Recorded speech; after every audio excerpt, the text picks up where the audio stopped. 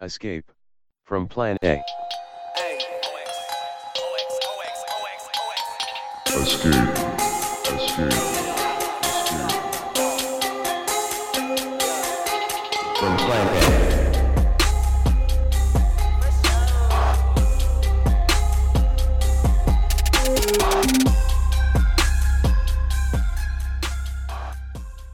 All right, welcome everyone to Escape from Plan A. Today's a very lo-fi beats to chill to on a rainy Saturday afternoon. And I've got It's Sunday. Oh wait, no, it is Saturday. Never mind. Yeah, I'm out of it. That's how lo-fi we are. That's how lo-fi. So lo-fi, we don't even have fidelity to the calendar. But it's been a while, man. Obviously, we've got Chris coming back onto the pod. You've been busy with some other stuff with Just with took a unverified little accounts. Yeah, just took a little break. But yeah, I'll be back more. And I started this. I've been on this before to talk about this, but this new podcast, Unverified Accounts, that I started with Liza Romero, one of Plan A's co-founders, and Philip, also a co-founder. And it's kind of like what we talk about in Plan A, but it's specifically focused on arts and culture. So some of our most popular episodes has been about, for example, the HRification of art, which we had Trevor from Champagne Sharks on. We had one episode where we talked about that Taiwanese movie Asan, and we talked about how it all kind of made us want to go back to Asia, especially in the last year. Oh, that was a really good one. Thanks. Yeah, I would write. I mean, if people follow some of the going back to Asia conversations that we've had on this pod on Escape from Plan A, like the one with like Carl or whatever, that was a very good compliment of an episode. Mm-hmm. Another popular episode is we went on how bullshit the whole like cultural appropriation arguments are. This was when that mahjong thing happened and all these like Asian Americans went up in arms. We were just like, what the fuck is going on? We had one where we talked about our own political evolution and how we used to be neoliberal shitheads back in the day, and how we've evolved. And one of our recent popular episodes, other than the one attacks on Asian Americans, of course, was one called Generation Wuss, which is a term phrased by Bret Easton Ellis, the author of American Psycho and Less Than Zero and other books. And his whole argument that culture these days are too focused on moralizing and protecting people's sense of well-being and self-esteem, which we agree with. So yeah, that's just a flavor of what we like to talk about. Yeah, Bret Easton Ellis. That's a fascinating conversation. I listened to that one too, and you all talked about American Psycho, and like you guys had different opinions on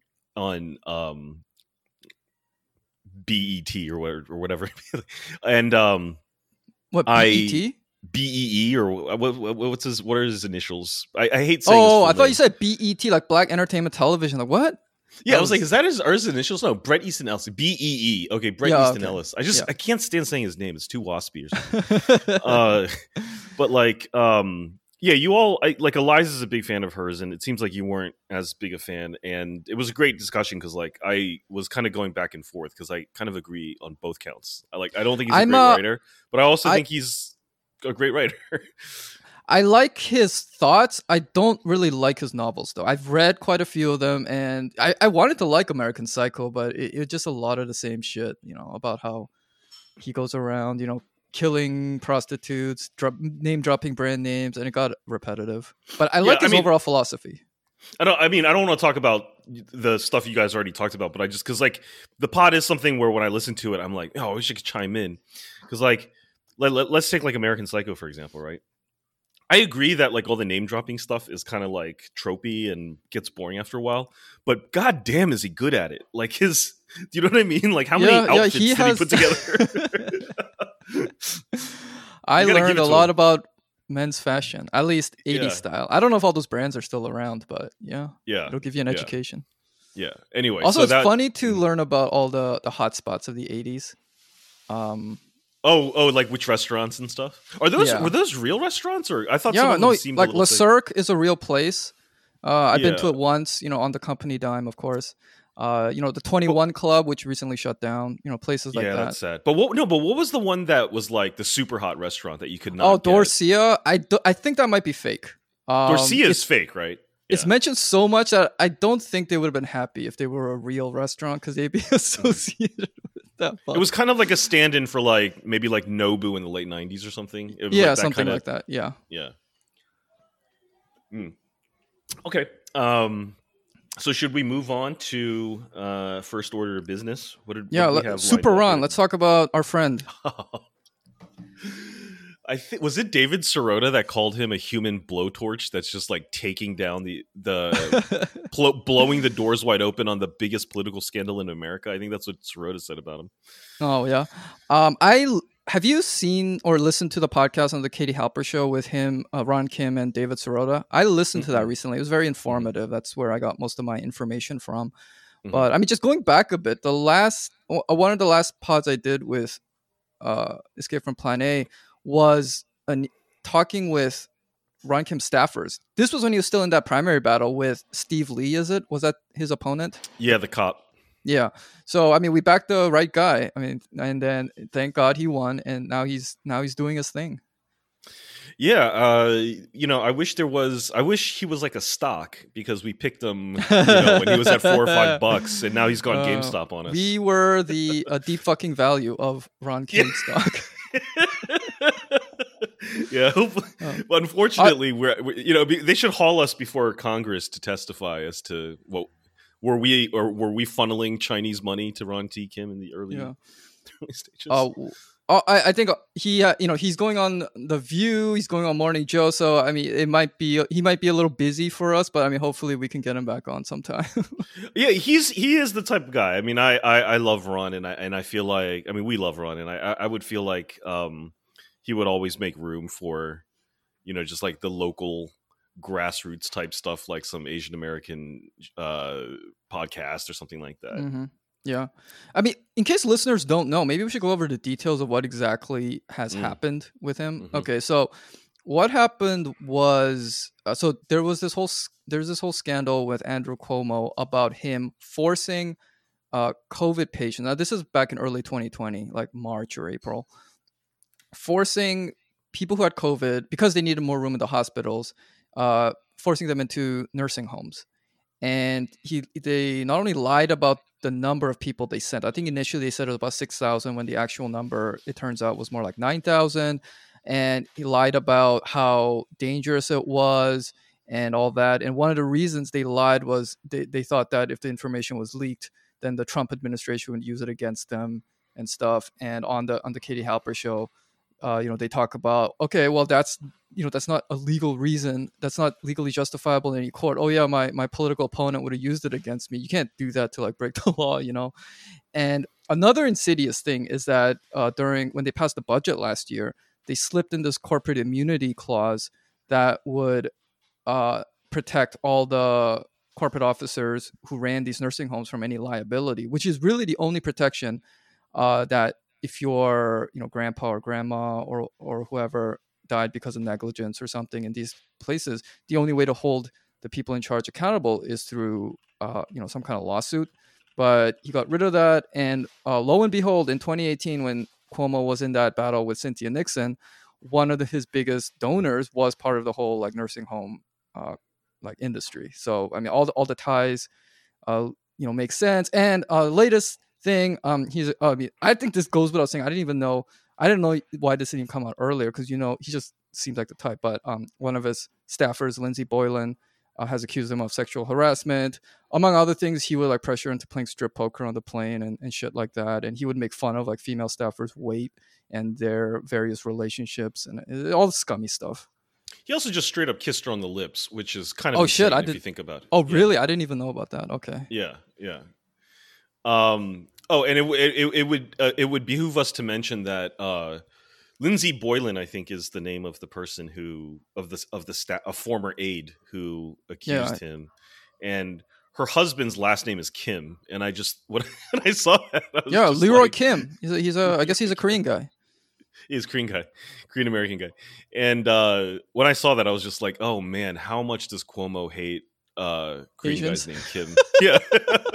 He was on Ron Kim was on NPR. He was on the Brian Lehrer show, and I listened to it. Someone in the Discord had linked it, which I'm very thankful for.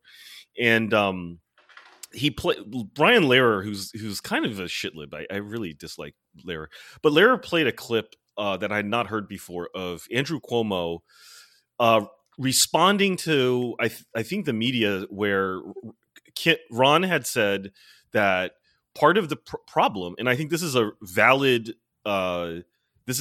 criticism, and it's something that I think Ron had been empowered by the by the Assembly, New York Assembly, to go and investigate.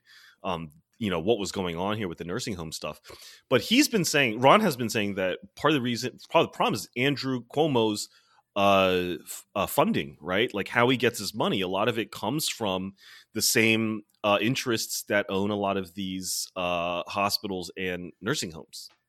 Mm-hmm. So, when a lot of the problems in the nursing home started to come out in terms of the number of deaths there, one of the first orders of business that Cuomo had pushed through was shielding them from lawsuits.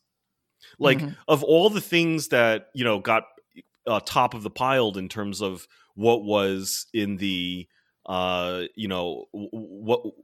what was really like something that they had to do quickly and that was really important in terms of getting laws passed and stuff, was to protect these nursing homes from getting sued. And so Ron had been saying that, and I think he said that on the last pod that we did, that this seemed to be a pattern of Cuomo protecting the interests that were paying him and supporting his supporting him. And there was a clip of Cuomo coming back and saying, well, it seems like, this might be some kind of projection where Ron is just trying to cover up the fact that he's in the pocket of the nail salons. Big nail, yeah. Big nail. And which is a fucking, I mean, look, I think that's frankly pretty racist, because first of all, the idea that there's big nail money out there is ridiculous. And second, I think it's trying to put Ron in his place. Like, yo, you're that weird Korean nail salon guy, right? Like you're probably taking, I think the suggestion is that he's taking in illegal money, right? Because anytime you talk about nail salons, it's always like, illegal foreign money and all this shit, or human trafficking money. Yeah, he's basically calling him a pimp. Yes, that's right. And of course, Brian Lehrer was like, do you have any response to that, Assemblyman Kim? Is this just a case of mudslinging between two equally corrupt politicians? And that really pissed me off. But there were callers that were calling in that, like, I feel like were probably coordinated by Cuomo, and they were all like, yeah, I'm just getting the sense here that there's just a lot of mudslinging by the Assemblyman, and really this is about trying to, get attention. But this is a time when Democrats really need to come together, because, Kim is sounding an awful lot like he's helping the Republicans on this one. I was just like, shut the fuck up. I was a little worried, but now it seems like people have come out of the woodwork to really, including the mayor. De Blasio has come out and been like, yeah, Cuomo's a complete fucking asshole. Yeah, I didn't mention this earlier because it just like it's kind of those things where it's you think everybody knows just because you pay attention a lot to it. But the whole thing started because Ron Kim came forward about a threatening phone call he got from Andrew Cuomo, where he pretty much said, I'm going to end your career unless you do what I want and take back what you said about the nursing homes and say, Andrew Cuomo is a saint and everything. And instead, Ron Kim went to the public and said, this is what he said.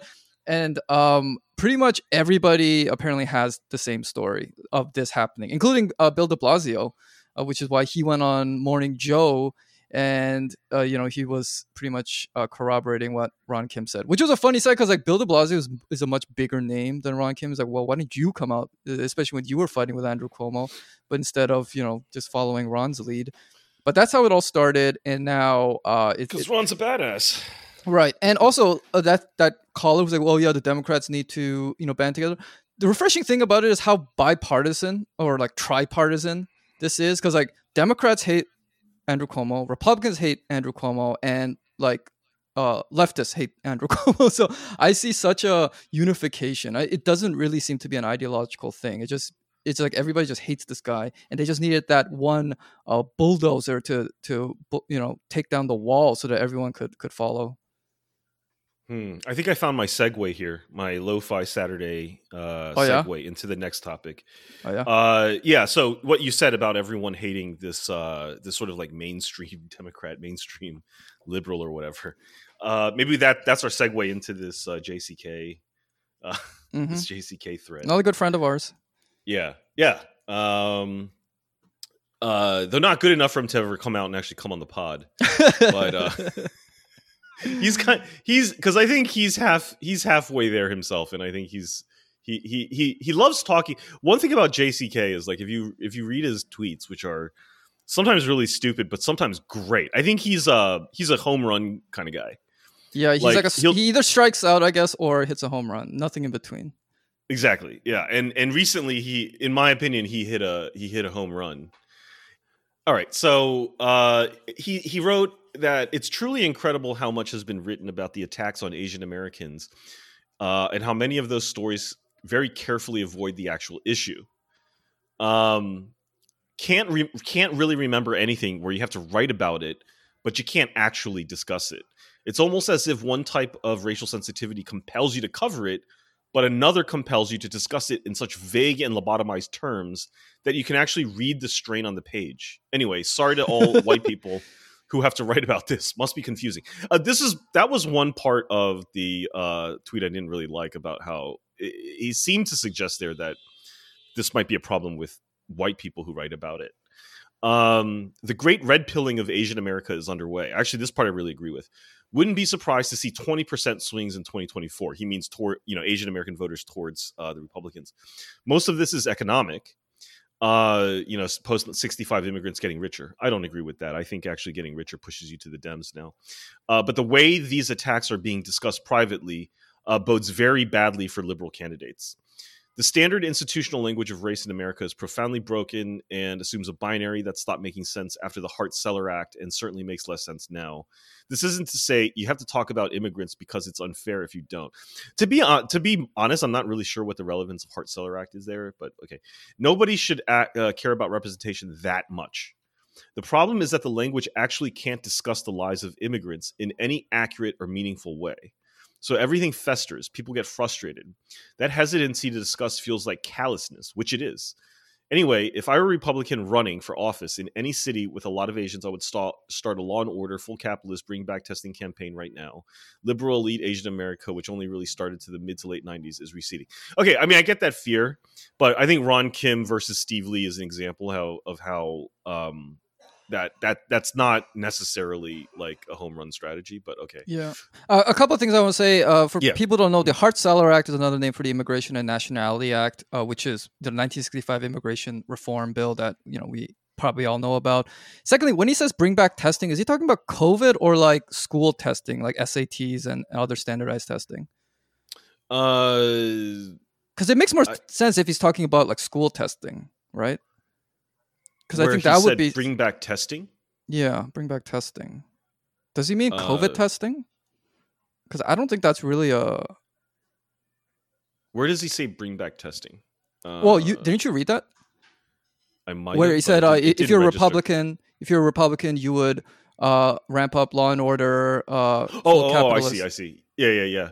Oh, bring back testing. Yeah, bring back testing. Yes, I think he means like with the magnet schools. Yeah, okay. All right. That makes more sense, yeah.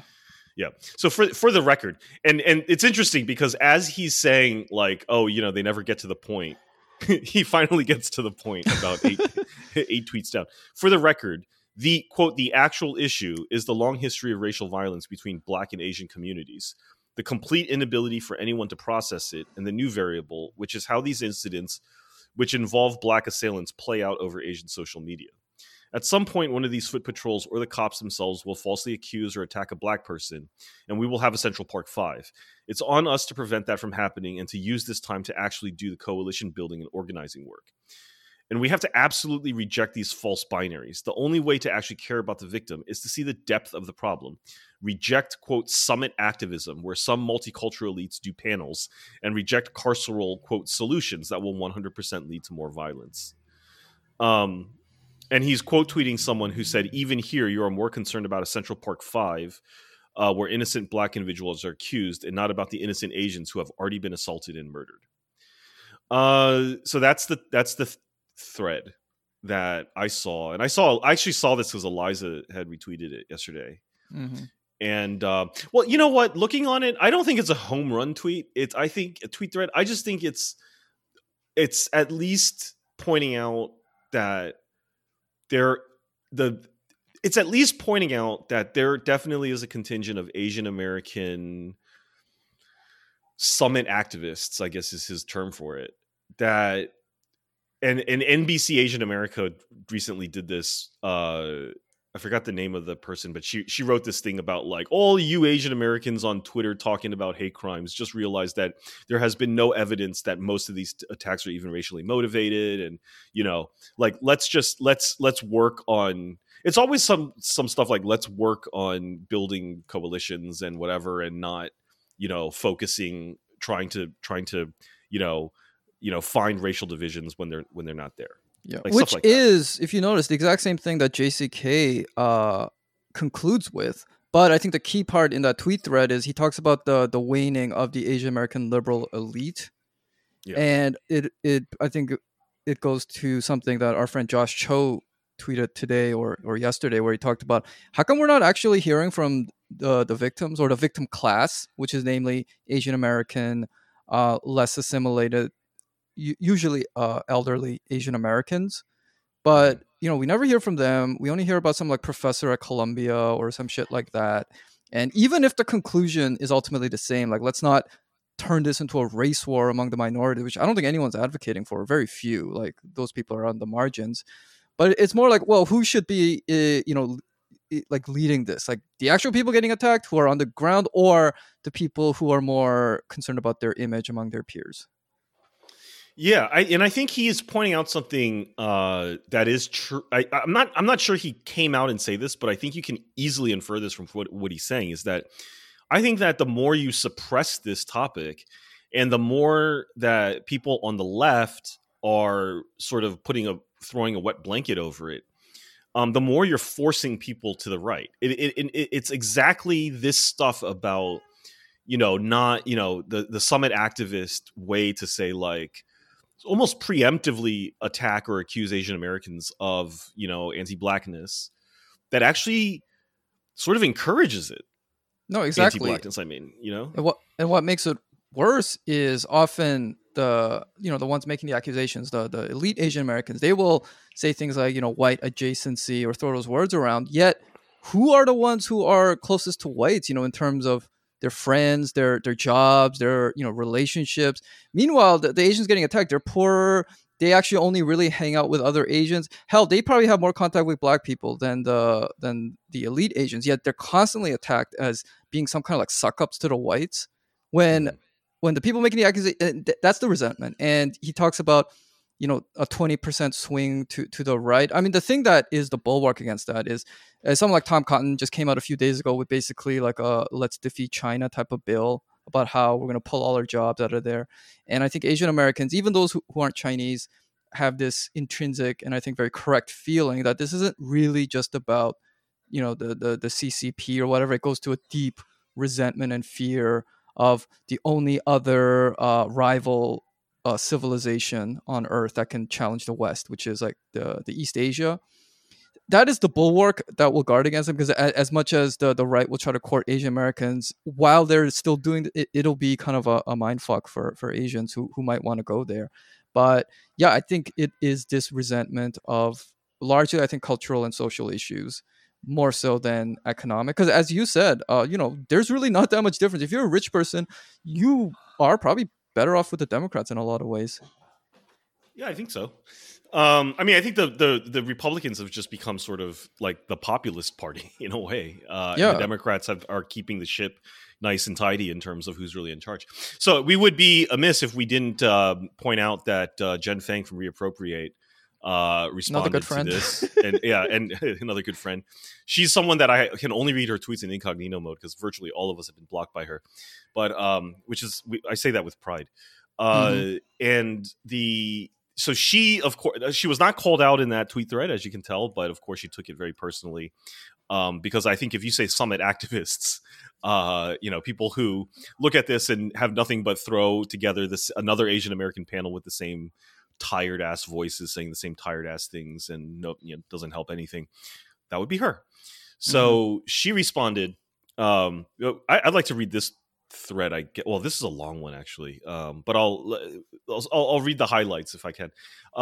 Those who would characterize Asian American discussions of intersectionality, anti-blackness, and solidarity work as a pastime of, quote, out of touch liberal elites seem to forget that those discussions emerge out of and are still led by community organizers and local residents.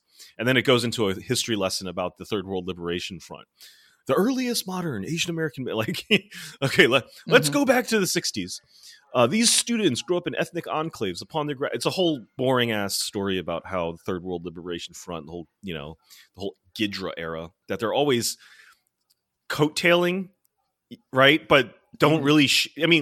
I'm not trying to in any way denigrate, because I really admire what was going on back then. But I think people in the current era who sort of try to avail themselves of the imagery and power of things like Third World Liberation Front are shit libs.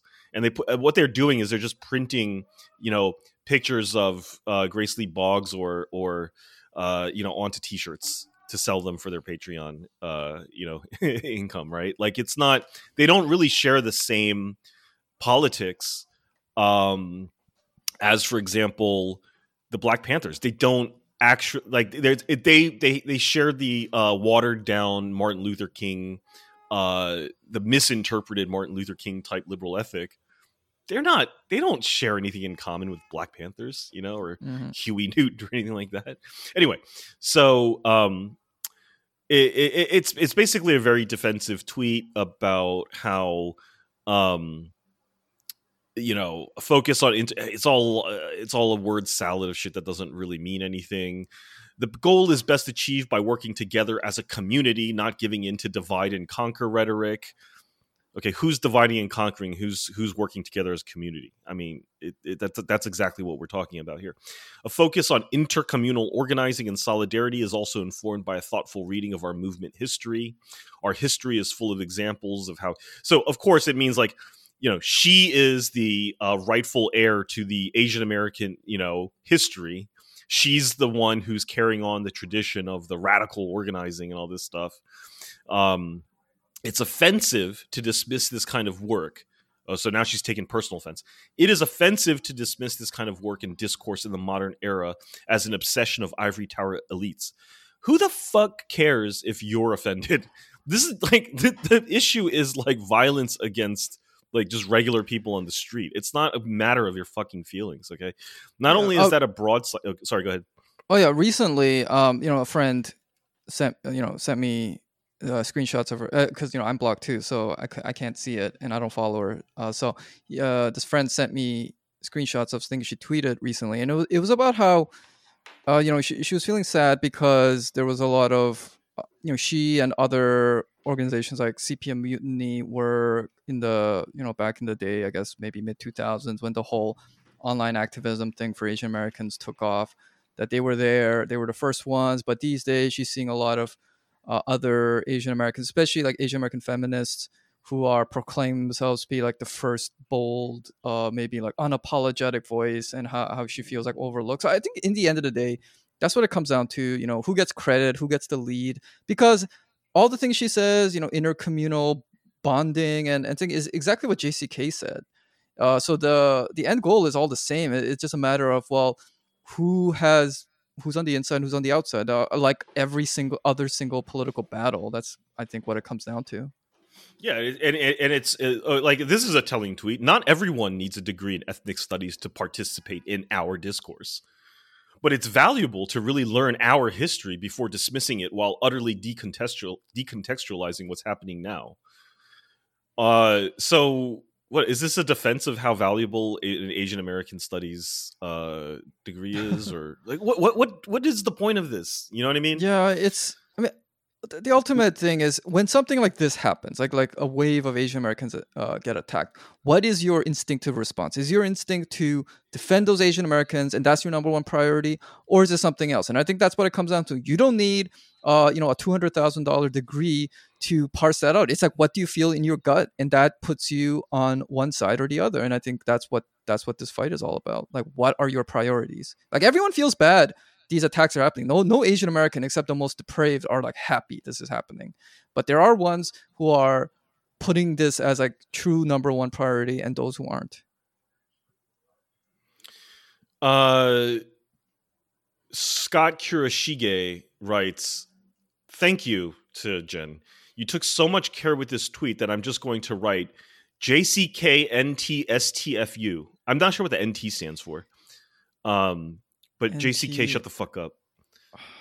Yeah, I'm trying to. This is kind of unrelated, but another great friend of ours, Jeff Yang, recently tweeted out something about who have been the greatest Asian American activists of like the last decade. It was the most sickening thread I've seen in a long time. It was like the world's least appealing orgy of just everyone just jerking each other off. And it's probably, the sad part is it's probably including a lot of people. I mean, did it include like Grace Lee Boggs and people like that? Or? No. I mean, first of all, you probably have to have a Twitter handle. I mean, that's what it was all for. It was all boosting each other, probably trying to get each other more followers and stuff. Oh God. To the best of my knowledge, Grace Lee Boggs doesn't have a Twitter account. Oh, it was all Twitter losers. Okay. Okay, so this guy's like, I'm going to write JCKNTST, like JCK, shut the fuck up, and link to your thread from now on because it's all just exhausting. What is this language of like? This is people do this all the time. This is pointless Twitter drama, cloud farming. We should just not pay attention to it. I mean, it's important to pay attention to know what the overall political battles are, but these like replies of everyone just boosting each other. Yeah, just look. Here's the thing. I mean, I'm not saying that like anyone should be above this stuff. I'm just saying there's a difference between sniping at each other because you're, trying to protect your turf and your status as an individual, to be like, I deserve respect, and people need to understand that I put in the work and that I need to be respected, and I feel like I was being subtweeted and that's fucked up, and it's become a personal argument versus like a substantive fucking debate or discussion about what's actually happening, which is a wave of violence against, like, street violence against Asian people on the streets.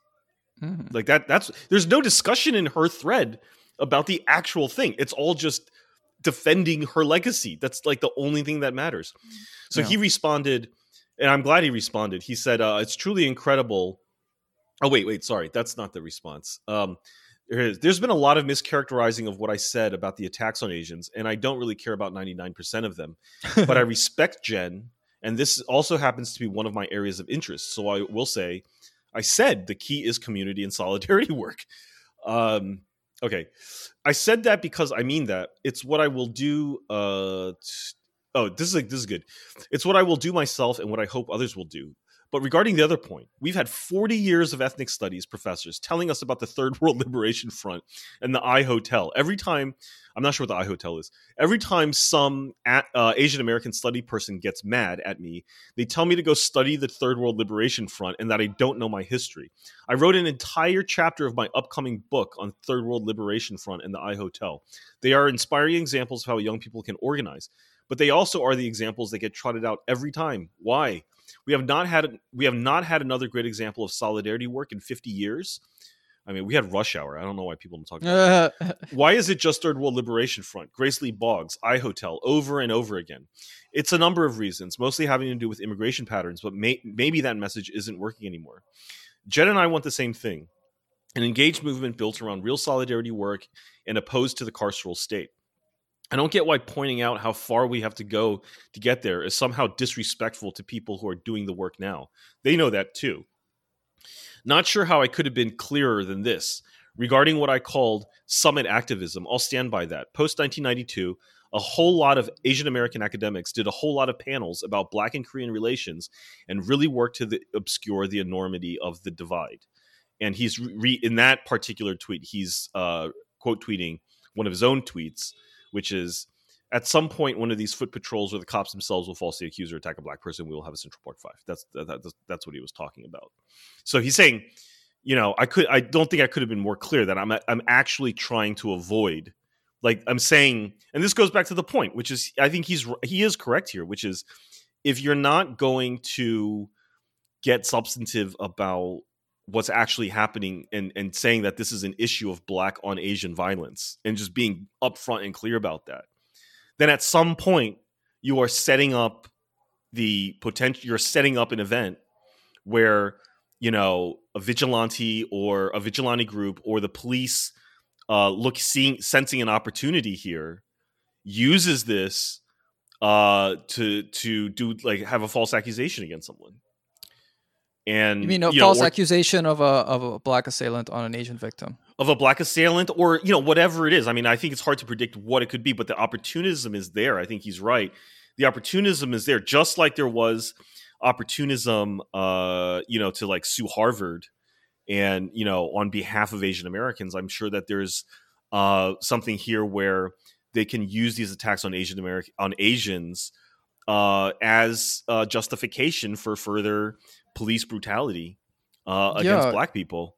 I think it's in San Francisco. The DA there or something, that guy Chesabudin or something. I know that guy has been getting a lot of heat because, way back last year when there was that attack on, I think he was like a homeless elderly Chinese man. He was attacked, and then I think his attackers pretty much suffered no consequences, and then that's why his name kind of got floated around. Now, if you were, let's say, his challenger, like, there's like ample opportunity now to because it's like this buildup of whatever, like, material, and it's become very flammable.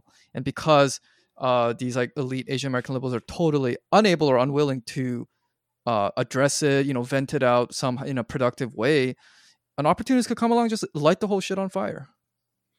And that's the central. I think that's the central disagreement here between Jen and JCK is, and I side with JCK on this. It is that what Jen's saying and what the Asian American liberal elite is saying, including in that NBC Asian American article about how where people are too Asian people are mad about this, are too zealous in pushing for hate crime designation, things like that.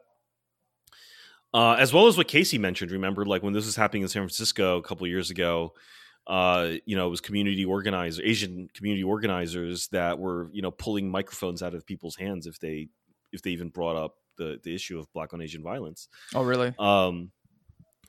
I think what they're saying is you have to suppress this topic because Asian Americans cannot, like, your average Asian American who doesn't have an ethnic studies background doesn't have the historical knowledge to speak about this without being just a basic anti-Black Asian, because that's what Asians are. They're anti-Black, and they're going to let the anti-Blackness come out if you let them talk, right?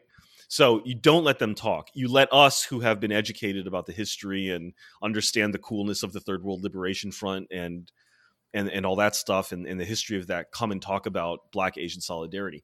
Now, I'm not totally against that point of view, like in terms of there needing to be historical context, but I am completely against the idea that what you should do is allow a small segment of ethnic studies people to do all the talking for you. And then I think JCK is saying this doesn't work anymore because the more you throw suppression on the topic, the worse it gets in terms of fanning anti-Black sentiment. And I think the reason for that, and he pointed this out in his thread, is because we have social media now. You can't stop discussion around this stuff. People will just go into a place that you're not moderating and talk about it. And it's not really JCK's fault that she's becoming irrelevant. It's social media's fault. People don't need organizers like her to set the agenda as to what can and can't be talked about. They're just going to talk about it their way. And if they don't like what you're saying, they'll just cut you out. And I think that's what she's really that's why people like her are frustrated, not because a JCK is willing to speak up against her or her ilk, but because she's just irrelevant by nature of the fact that we don't need these people to organize discourse anymore. We can just like the talk social amongst ourselves. justice, like the social justice middle people, like they're becoming Yeah. increasingly irrelevant. When these attacks happened, like there were these like Instagram accounts like Asians with Attitude, Asian Dawn. They have an incredible number of followers. I had never even heard of these people, and I'm just like, whoa, where did you spring up from? And they're very active, and they've got like a lot of support from all sorts of Asians, men, women, young, old, and even like non-Asians on there.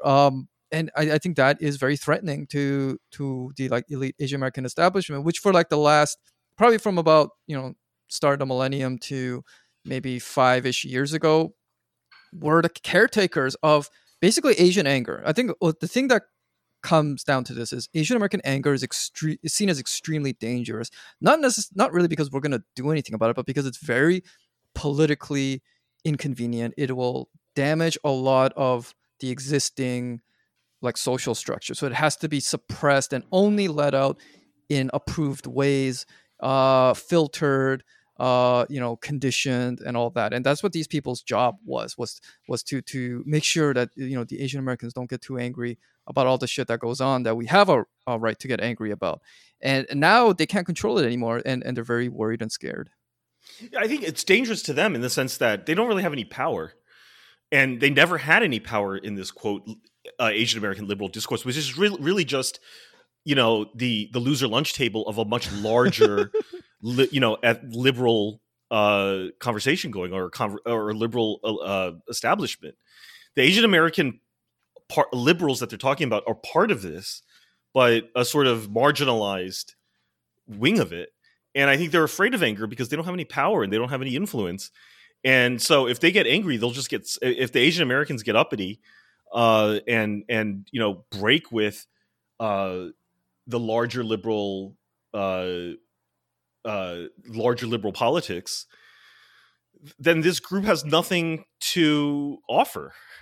Right? Yeah, it's like what little relevance they have. And like, say you go to DC, a place like DC, and you work at like an Asian American civil rights group.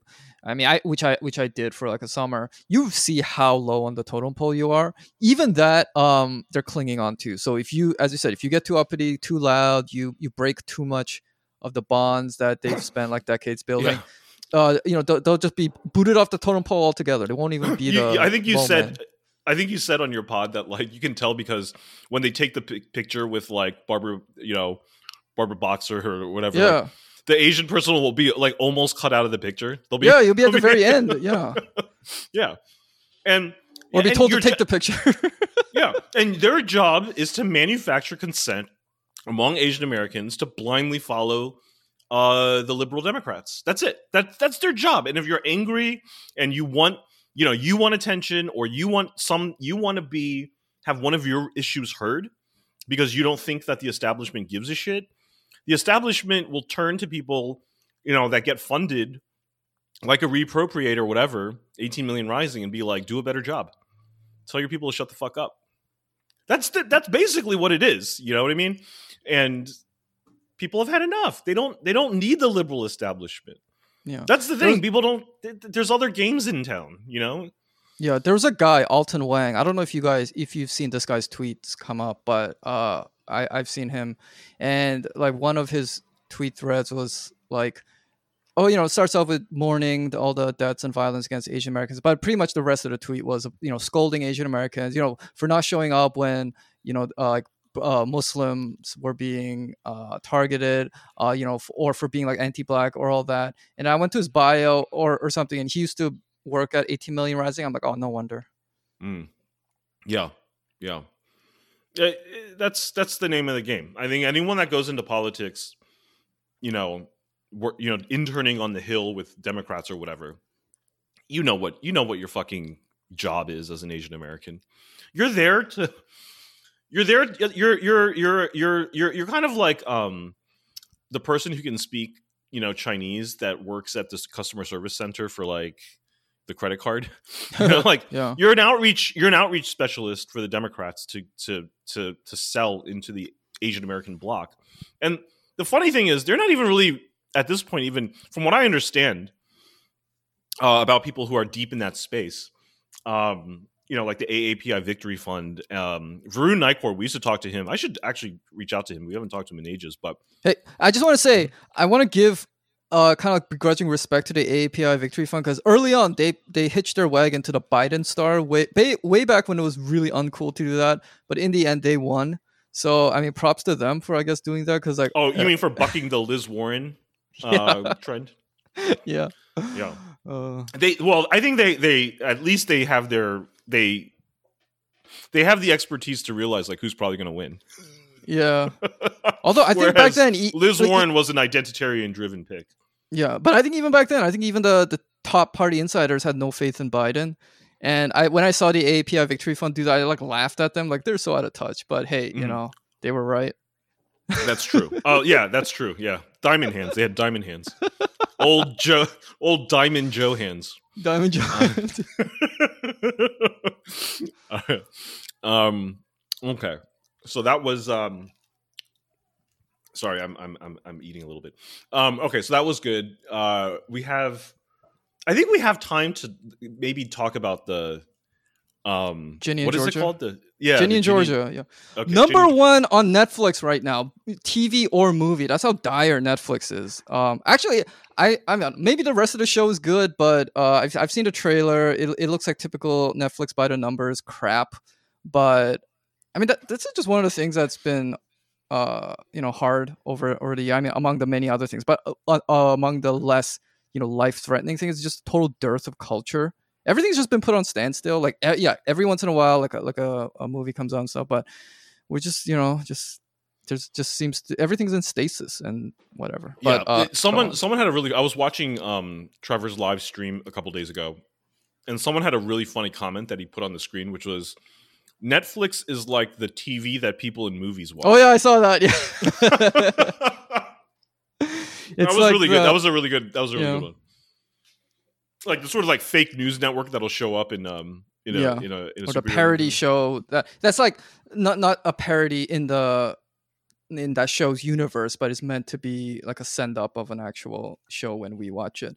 But anyway, so this Ginny and Georgia thing, this clip went viral because it's just like 1 minute spat between the protagonist, who is Ginny, I believe. I think Georgia is her mom's name, and she is half black, half white, and I think this is her boyfriend, or at least the guy she's dating at the time of this episode, is his Hapa, and then they go around passionately talking about which one is closer to whiteness and which one is more Asian or black. And it's just that pure Twittery garbage that people are just really sick of. And then there was like, I think so that is funny. But then there was a interesting like other debates that spiraled out of it. For instance, one person said, "Oh, that white women wrote this," but it turned out that not only were two black writers mostly responsible for it, but if you went back in their timeline, they were very proud of it. They were boasting about, they themselves grew up in like a biracial household, and for the first time they were allowed to talk about it on like a national platform. So then there was this, how with like Mulan, when it turned out that movie was kind of crap, all the Asian Americans tried to blame the white people. Yeah.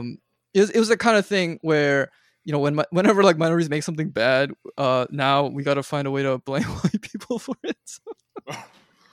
What was funny was it had because I'll put a clip of the dialogue into this. You don't get it. You are closer to white than I'll ever be. Together we make a whole white person. Your favorite fruit is cheeseburgers, and I know more Mandarin than you do. You're barely even Asian. Sorry, I'm not Chinese enough for you. But I've never seen you pound back jerk chicken. Last time I checked, Brody twerks better than you. And I liked your poem, but your bars could use a little more work, homie. So really, how black are you then? Excuse me? What? Literally, what? Because if we're gonna play that game, let's do it. Oppression Olympics. Let's go. But like, I think Eliza had tweeted it and someone on Twitter that I know responded immediately like, you can tell white people wrote this, and this is from the Asian side, because this conversation has both a half Asian person and a half black person, and it's kind of interesting. I kind of want to talk about it just because both perspectives are sort of equally represented here. I mean, it's funny that they wrote about a half Asian person, but both writers are black, but they were basically engaged in a sort of like mutual assured destruction of each other, where they were both accusing each other of not being Asian enough or not being black enough, right? Yeah. And basically calling out the other as being like inauthentic. Yeah. And it's funny because both the black and the Asian response that I saw on Twitter was, this must have been written by a white person. Mm-hmm.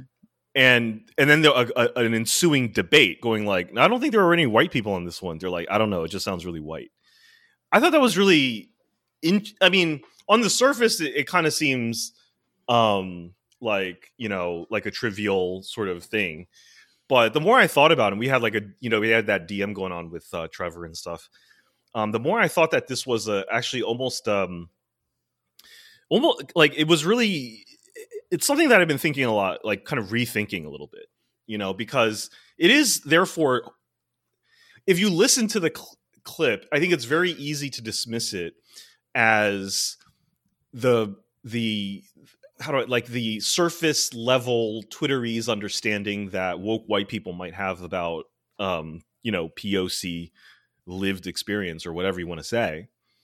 And it turned out, no, it wasn't white people that was writing this at all. As you said, it was actually two black writers who were saying that they were really trying to relay their firsthand experience. And so it was like we should take them at their word. I think that was an authentically, you know, emotionally honest a bit of dialogue there.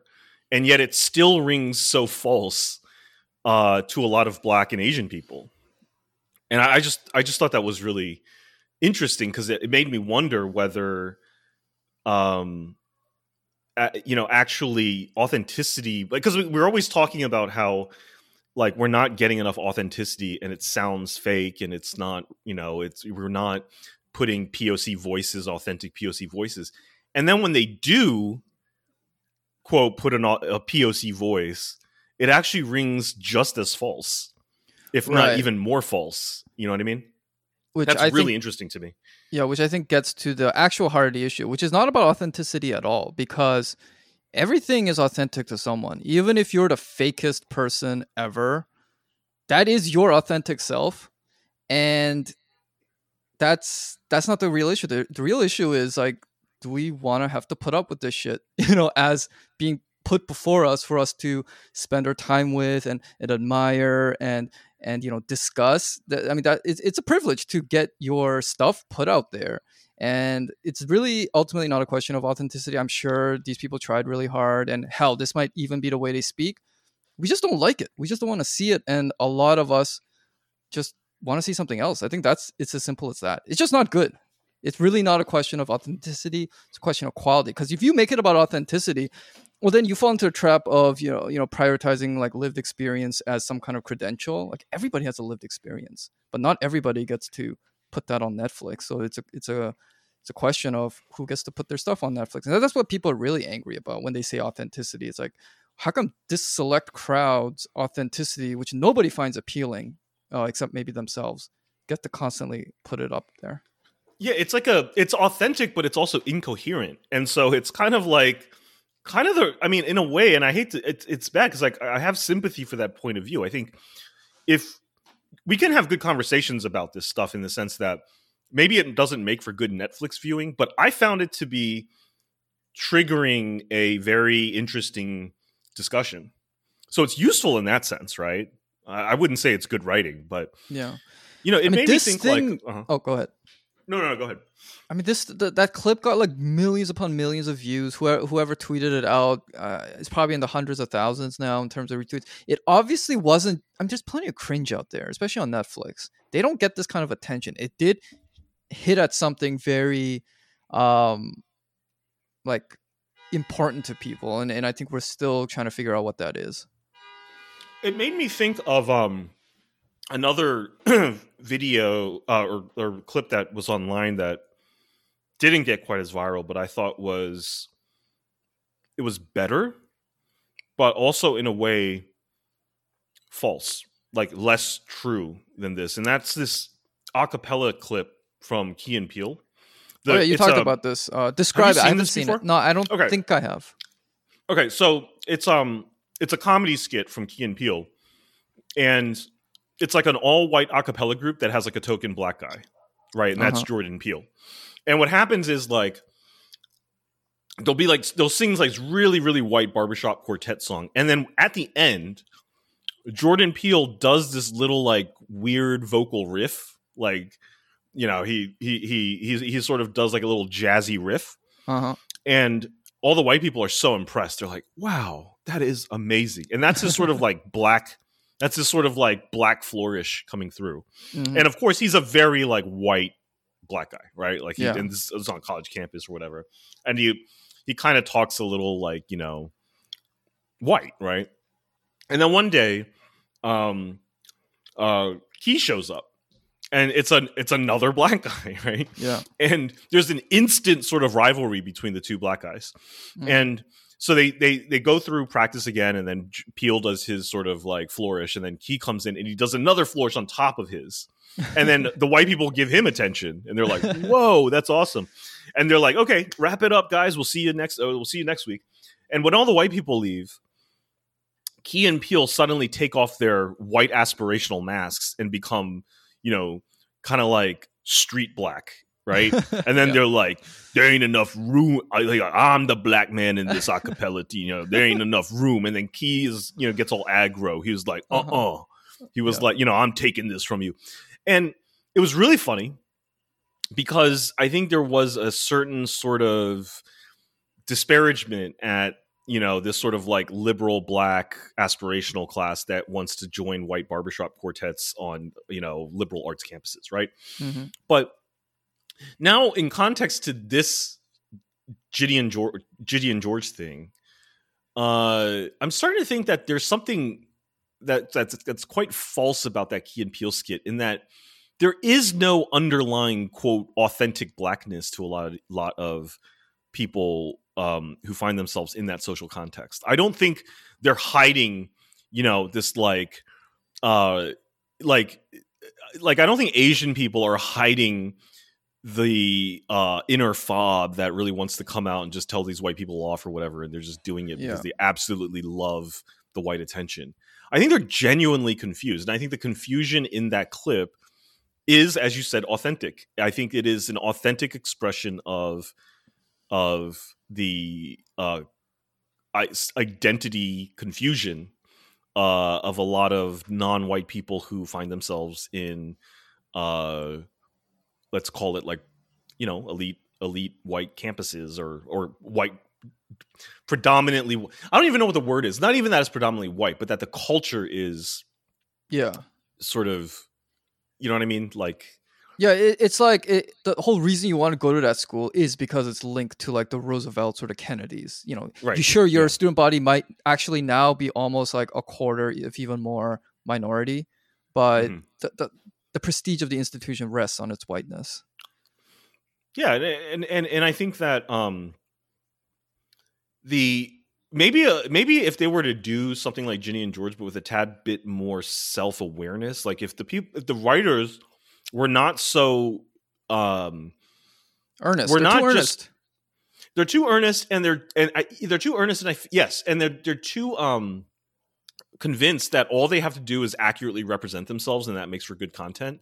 Yeah, but they actually, but they haven't done any interesting analysis or self-reflection that they want to also communicate, and there just isn't a sort of awareness to it. Like, do you know what I mean? Like, it's because I think if that scene or maybe this is like a Wonder Years thing, and there's like a voiceover, and then there's acknowledgement that this happened, but it was really cringe. I think that could rescue the scene.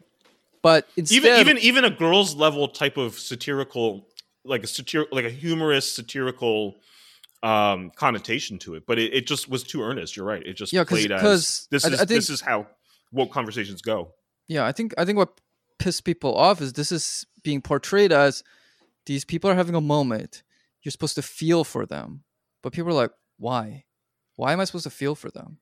And I think it's that demanding of your sympathy that ticked people off, because these people are lame and they're not heroes. They're just being really just corny, and they need to get offline and maybe live a little.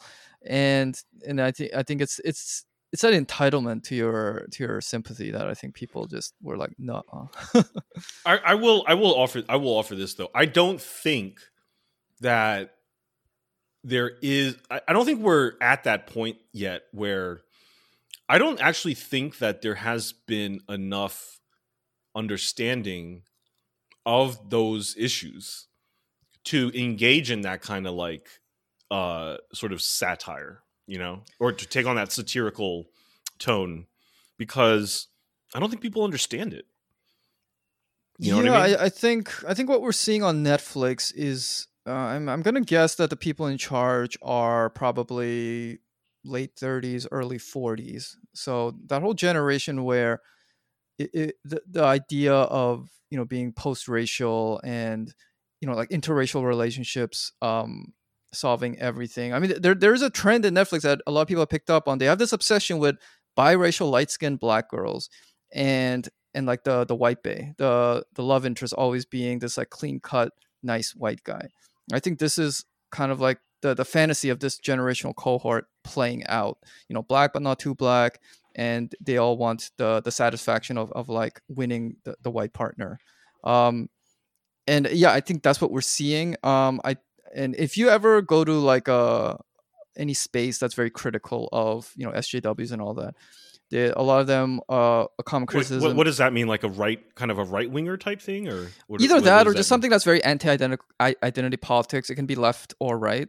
One of the things they'll criticize is when you're so woke, you actually become like a segregationist, where you actually don't like, for example, interracial relationships. You want like separate race-specific housing, whether you're on campus or in a neighborhood. You're like very against gentrification, so you want like all black or all Asian neighborhoods. So I think that's the younger generation's reaction to this type of starry-eyed, post-racial bliss mindset, which I think is we're seeing in our culture, because that generation is now seizing power because they're coming of age in terms of getting into management and getting into power. So, I mean, I think at least for a short while more, we're probably going to see more of this, because this is their like ideology and fantasy. I mean, like when it comes to like the way that this was handled among Asians, like was it Jenny Zhang who wrote the thing that you really liked? Oh yeah, the rookie essay, Far Away From Me. Yeah, like where she just came. Like, I feel like that was kind of because that could have been done in a sort of like the topic of like WMAF can result in cringe like this, right? But it can also be done, also in a way that's more knowing. And I felt like the things that she was writing about were no different than things that have been sort of like depicted before, but without question, like depicted before, but without that level of awareness or consciousness about it. And that became cringe. But if you came along and you have a writer or someone who has sort of processes it a bit more and has something to say about it that is not immediately obvious or immediately, just like mimicking like what you see online by people that tweet dumb shit, that could be good too. I mean, I think that I guess what I'm saying is that the cultural or racial confusion of ethnic of POC. I don't even know what the right term is these days, because I don't really like BIPOC. The term POC. I don't know. I don't even know if I'm saying that right. I don't. Yeah. Yeah. It's just the fucking. Anyway. But anyway, what I'm saying is that the cultural confusion, the insecurity about authenticity, the self-loathing that can be projected by POC onto other POC in these spaces or whatever, all to me are valid and interesting and important topics. And for sure, I definitely agree with that. I just think Yeah, it's being but it executed poorly. Exactly. I just think it's being executed poorly. So I'm not totally against the Ginny and what is it, Ginny and Georgie? Georgia. Ginny and Georgia. But like, I just think like it needs that scene should be redone in the future by someone who has processed it better, has thought through more, and maybe even has more life experience than I think. And part of the problem might be that it is like Netflix and those executive producers always wanting to go for someone who's very current and in the moment and has their finger on the pulse of what's going on social media, and not someone who's an actual fucking writer and has had life experience and isn't just shit posting all day on Twitter, but actually has some like writerly things to say. Yeah. And it isn't just enlisted to be both writer and social media manager. You know what I mean? This is how sometimes you can not accidentally, but find things that were made like 10, 20, maybe even like 30 years ago, even maybe written by somebody not of your race, even maybe a white person. And they're actually way more insightful on race than, the so-called woke people now, because the problem with the woke people now is that they're very predictable. They have like a platform of things they're supposed to say and do. You're very familiar with it. Anyone who has spent any time on like Twitter or TikTok will know it. And it's just predictable. And there's like a pattern that you see.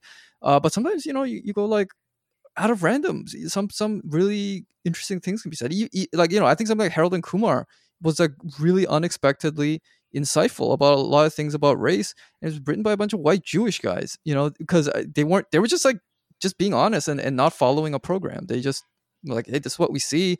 There's no pressure on us to follow this agenda, and we're just gonna put it down.